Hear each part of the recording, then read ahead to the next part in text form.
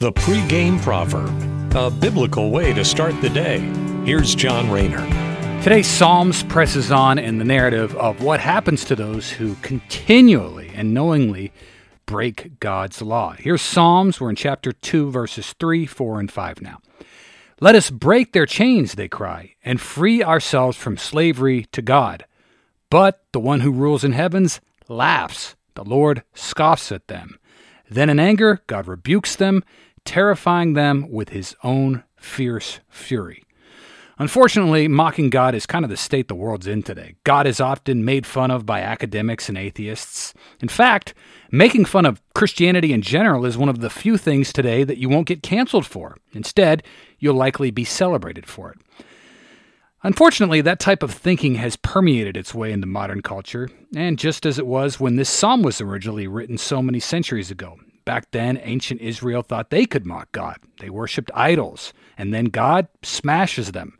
When he sent the Babylonians into Israel, took them into captivity, and Israel lost everything. Well, the same could also be said for today's mockers and scoffers at God. As the verse says, in anger, God rebukes them, terrifying them with his fierce fury.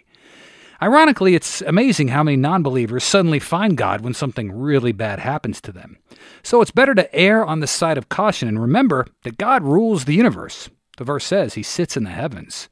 We are going to come and we're going to go, but God is eternal, and ultimately God's going to get the last laugh.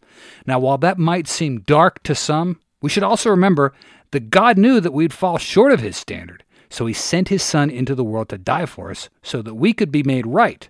But that gift is only granted to those who put their unconditional trust in Christ and obey him.